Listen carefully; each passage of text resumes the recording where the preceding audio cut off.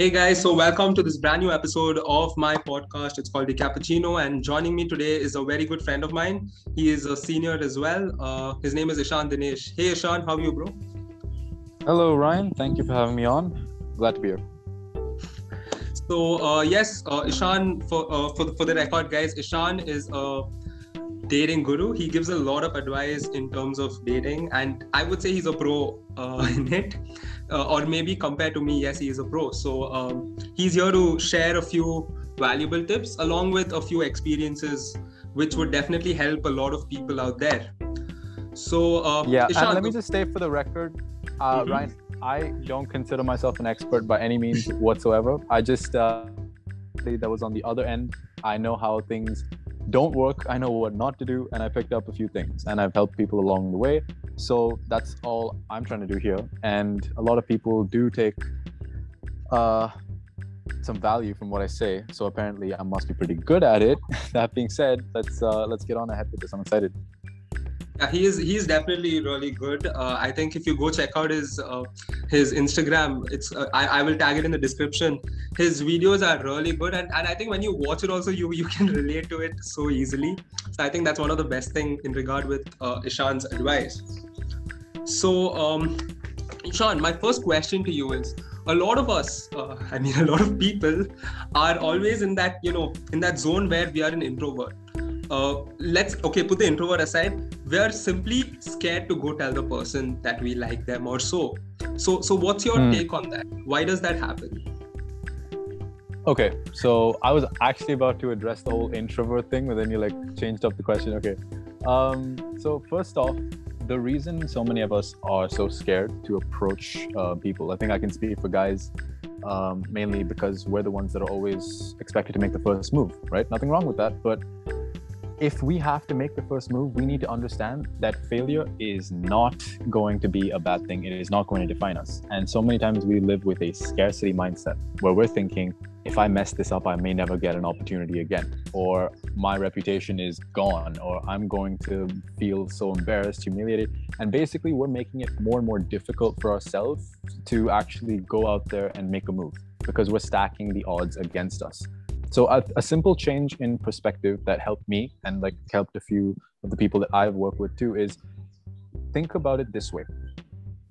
If you see somebody attractive, if you're in the same college and you have somebody that's in your class or in your club or whatever that's attractive, don't think of it as I need to go over there, I need to get a date, I need to have all of these results, right? Don't make it result oriented, because result oriented makes it very easy for you to think you failed or you messed up. Instead, make it action oriented. I need to at least go up and say something, right? And don't overthink it, because the more you keep thinking about the perfect opening line, the more in your head you're going to get, and either they're going to walk away or somebody else is going to go talk to them. That's not going to work out. So you think more about progress rather than the result. And the progress is, maybe if you're socially anxious, the first thing is go up to them, ask them for the time. Okay, and then you can progress to go up to them and give them a compliment on their dress, their style, whatever it is. Eventually, you can reach a point where you can go up to them and have a conversation that builds around how you think they're attractive, and then you can move the entire thing along to exchanging phone numbers, whatever, dates, and all that kind of stuff. But keep it focused on the progress and taking action first, so that you don't end up sitting up in the night regretting not taking action and kicking yourself in the butt, because I have been there way too many times. And eventually we got to learn. Right. Damn, that really made a lot of sense. So yeah, so I did bring up the introvert thing in my previous question while framing it, and I threw it out. And since you were ready to address that, go for it. Okay, so I don't think being an introvert is necessarily a bad thing. I think there are ways for introverts to be attractive as well, but I think the defining line of when introversion becomes dangerous is when it's not about you preferring to be by yourself. It's not about you preferring to not talk to others. It's about you being with yourself and not talking to others because you're scared to go and talk to them, because it's coming from a place of fear, not preference. Like a lot of introverts would prefer to be alone. They prefer not to have attention and the spotlight on them, not to do a lot of things in these social groups. But if that is coming from a place of fear where you think, I don't want to get rejected, I don't want to fail, I don't want to be embarrassed, then that's going to keep holding you down to a point where then I'm going to say, yeah, it's dangerous, because that's like social anxiety, and that's going to be holding you back, and that's going to lead to all sorts of negative implications for you. I'm not asking you to be the loudest person in the room. I'm not asking you to go up there and always be the center of attention. I'm simply asking you to, if you see something that you want to do, if someone is attractive to you, you have to be able to have the courage to go up to them and talk to them, or at the very least create a situation in which talking to them is organic, right? If you like randomly bump into them in the hallway, like in the movies, that is a situation that just lets you guys talk, but that's not always going to happen, and you don't always have to do that. But then if you have the, like I said, if you have the progress and you keep taking action, it's going to build up over time and you get that confidence. You know what I'm saying? Right. So yeah, I think you framed that pretty well. So I think now I'm going to put forth another question to you. I think this is a question which people often contemplate upon, and people do have little closure in terms of this answer to this question. But I think coming from you, we could get a little more elaborate answer. Rejection or regret, which is better? What do you think, Ryan? I would go for both. Both? How does that work? It depends on various situations, right? Mm-hmm. So like, okay, if you know a person pretty well and you're good friends, you realize that if you could, as in, things could go wrong after that, so you don't want to lose that. Whereas if it's a person who you don't have a very good bond with, you can take the risk and get rejected, and it's fine. You have nothing to lose. Right. Okay, that's actually a good point that you bring up. Like, basically what you covered was like friend zone, escaping it, right? What is the risk of you have to weigh out the pros and cons of like, oh, this is a nice friendship that I have, but then I have feelings for this other person. What do I do? Do I risk the friendship, or do I just let things stay where they are?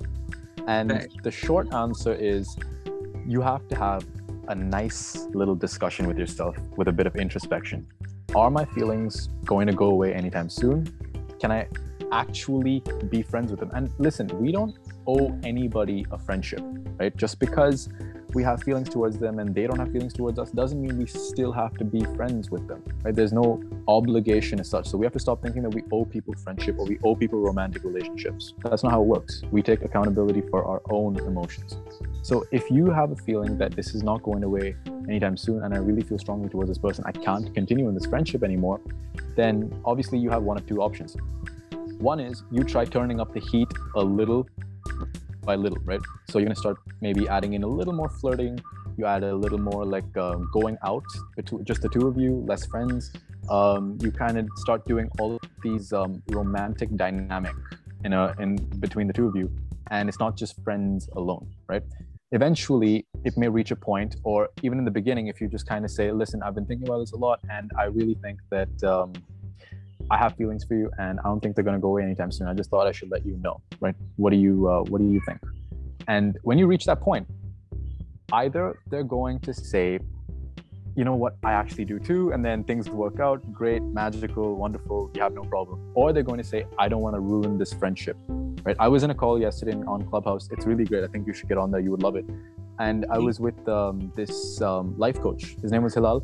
And he was saying the same thing. He was like, if they say that I don't want to ruin this friendship, or I don't want to risk this friendship, that's the most polite way of them saying, I'm not interested in you in that way, and I don't want to carry forward with this, right? But they're basically saying in a nice way, but they're not interested in you. And at that point, you have to make a decision. Do I stay or do I go? And I think personally, I would leave, because my needs are not being met, and I don't want to lie to myself and the other person by saying that I'm okay with a friendship that I'm clearly not, because in the future what's going to happen is they're going to keep coming up. I'm going to be uncomfortable if she's going and talking to other guys and being in relationships. I'm not going to be able to move on with my life, and it just becomes a total tragedy, in my opinion.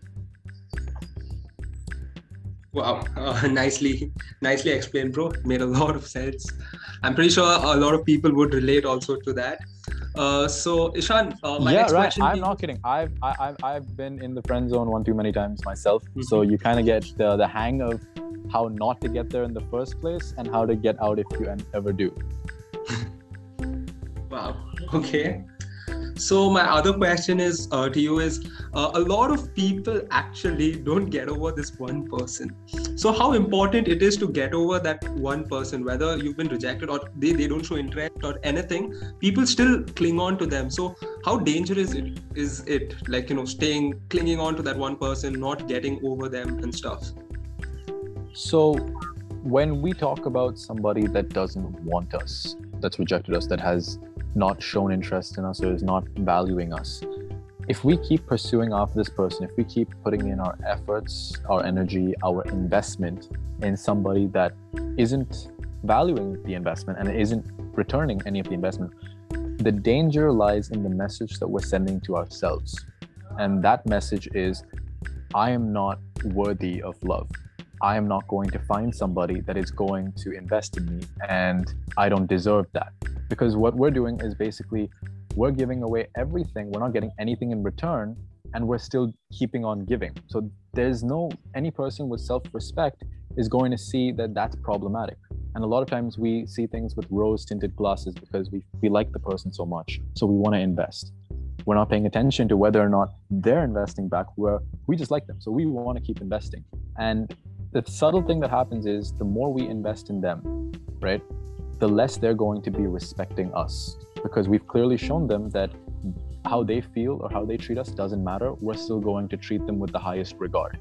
I think the best thing to do is if you're investing in somebody and you realize they're not investing back, you can start either calling it out, or you can reduce the level of investment and see how they react. Because once you start reducing it, they realize, okay, yeah, you know what, maybe I'm slipping, I'm messing up or whatever, and they start putting in their effort as well. Because ultimately, you cannot have a relationship with just one person putting in all the effort, even if it's 100%. Because what it does is it leads to resentment. You're going to think that your efforts are not being valued. You're going to think that you're not being your needs are not being met, and the other person is just going to take you for granted. So it needs to be a two-way street. So that's how you set it up in the beginning, by making sure that they're investing because they want to, not because they have to, or because you're forcing them or anything like that. So basically never put forth a situation where you're the person doing more, making you lesser than them. Is that? Yeah. So if you're always doing a lot, then your problem is probably with the value, right? They don't have a good sense of your value. So the ways in which we can improve our value is, one is obviously being in their presence and letting them experience us and our personality and how enthusiastic we are about different activities or things like that. The more they get to know us, right? They understand who we are. And then if they're very receptive to our value, they're also going to be starting to put in more effort. But we have to understand, we're not going to be liked by everybody. And we have to be okay with that, because if we're trying to get liked by everybody, we're going to become a people pleaser. Right? We're going to try to be everyone's favorite person, and we're not going to really be true to ourselves. Right? The more authentic we are, the more of a quality partner we're going to attract, because we're busy being ourselves. We're not worried about what the other person thinks. Wow. Okay. So my next question to you is, it's actually a two-way question. The first part of it is like, how do you give in the signals to a person that you like them, and how do you notice signals that another person shows towards us? Okay, so how do you know when a person likes you, and how do you kind of give them cues? Yeah, do the opposite. Okay, right. Mm-hmm, yeah, got it. So if I like somebody, what I'm going to do is I'm going to make it relatively obvious, right? Subtle, but then relatively obvious in the beginning few stages, right? Because the danger is if I keep it very platonic, if I'm just like, hey, what's the time, or what are the directions? Can you send me the notes? And I'm all about that. Then what happens is eventually, when I do make my intentions clear, they become surprised. They're like, whoa, where did that come from? I did not expect that. But in the beginning, if you're talking about any kind of situation, whether in class or whether you're texting, and then they say something smart or they say something intelligent, you could be like, cute and smart. I might be in trouble. Okay, so now what you're doing is you're kind of putting across the frame where you're seeing them as more than just a person or a friend. It's a man to a woman frame. It's not just a friend to a friend. And what happens is more often than not, they will accept that friend. They'll be like, yeah, I know, or something like that. And that's just a small step. But where I want to go is I want to increase the level of investment I'm getting from them. So if they're not even like replying to my texts, I'm at level 0. If they're replying, if they're frequently replying, if they're if they're okay with making plans, if they're willing to come out with me, if they're talking on the phone, all of these are like increasing levels of investment. So that's where we want to go. We want to take it as an escalation. And obviously when you're on the date, there needs to be a physical escalation as well, so that it's not just like you guys never touch. As to how you can know if somebody else likes you, well, it's kind of the opposite, right? Like you said. So you have to understand that a person that is investing in us is going to automatically expect that we also invest back in them, right? A lot of times people are introverts and stuff, they're not used to putting in that effort up front. They think that they'll be seen as like easy or desperate or whatever. So it's kind of difficult to gauge with people like that. So that's why I always urge other people to put in a certain level of interest, so that they can know that at least I put in my effort, and they're not going to be surprised later on if I ever do have feelings, and you don't get trapped in that friend zone, because that's what you need to do. The best way to get out of the friend zone is to never be there in the first place, right? And the way you do that is by showing interest relatively early on. Right. Okay, so I think we're running short on time because I like to keep it short. So my next, I think, let's say the last question to you would be, so a lot of times people think, or it's said that, flirting is a good way to, initially start off the conversation and, get like you said, to avoid getting into the friend zone, just like that. But are you sure, is flirting the right way to go for it all the time? Especially when you want to get to that person. Okay, so I think the hesitation with a lot of people with regards to flirting is they think it has to be sexual. In reality, it's more about the way you say things, not necessarily what you say, right?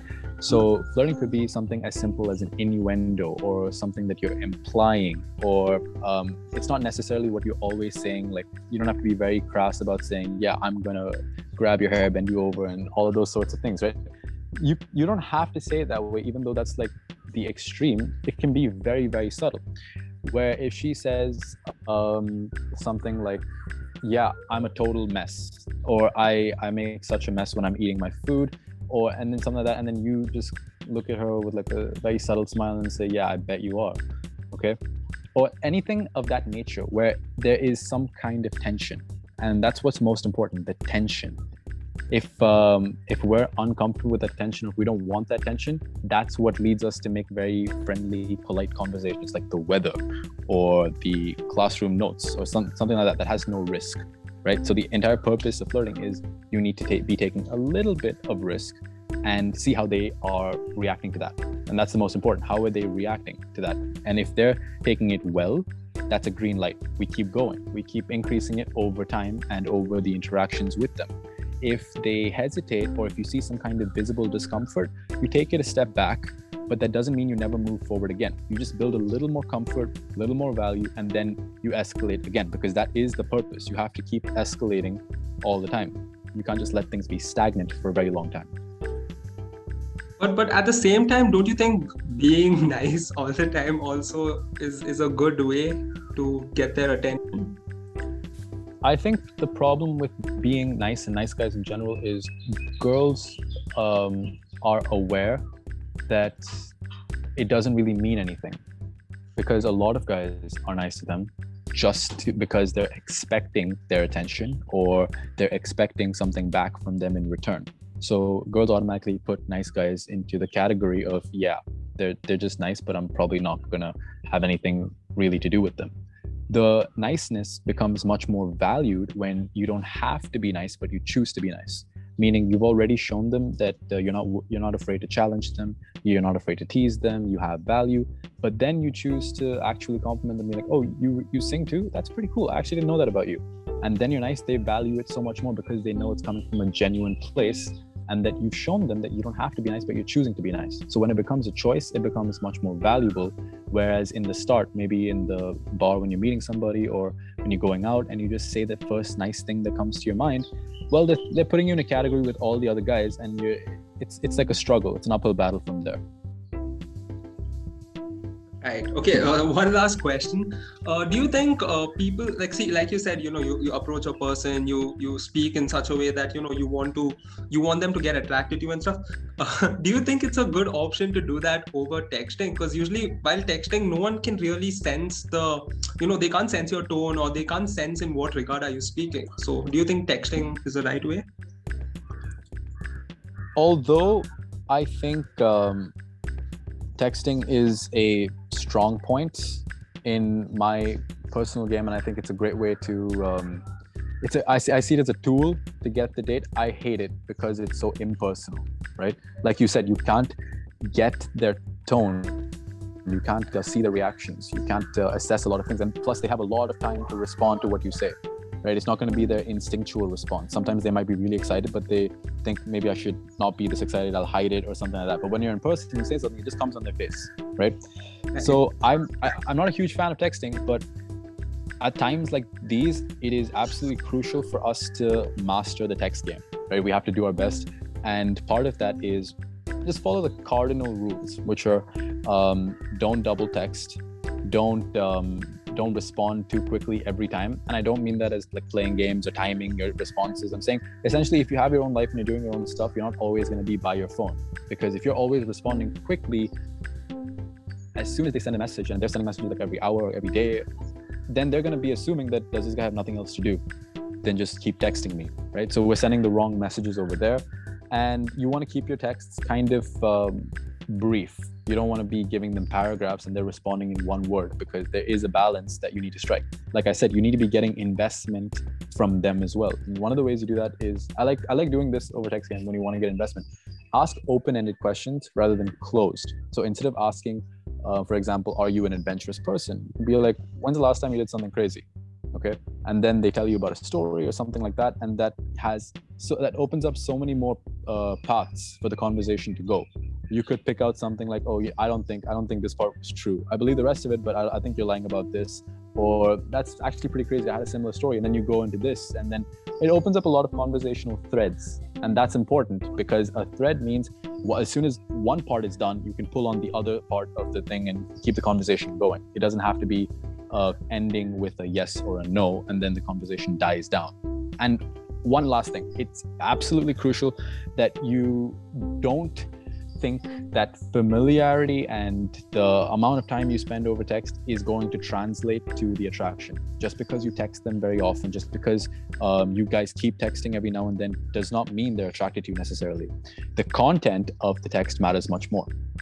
I personally would rather have brief but interesting, fun, maybe arousing conversation with a girl over text, rather than having long, boring conversations with them. So that every time they text me, they know that it's not going to be a boring conversation. They're not going to be forced against their will.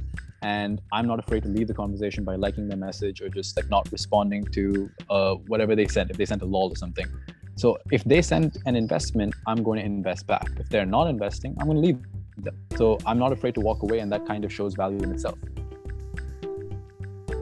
Right, man. Brilliant, man. Just brilliant. The way you put it, especially with the examples and stuff, really brilliant. And I'm actually sure so many people, I know a lot of people who actually, benefit from this conversation.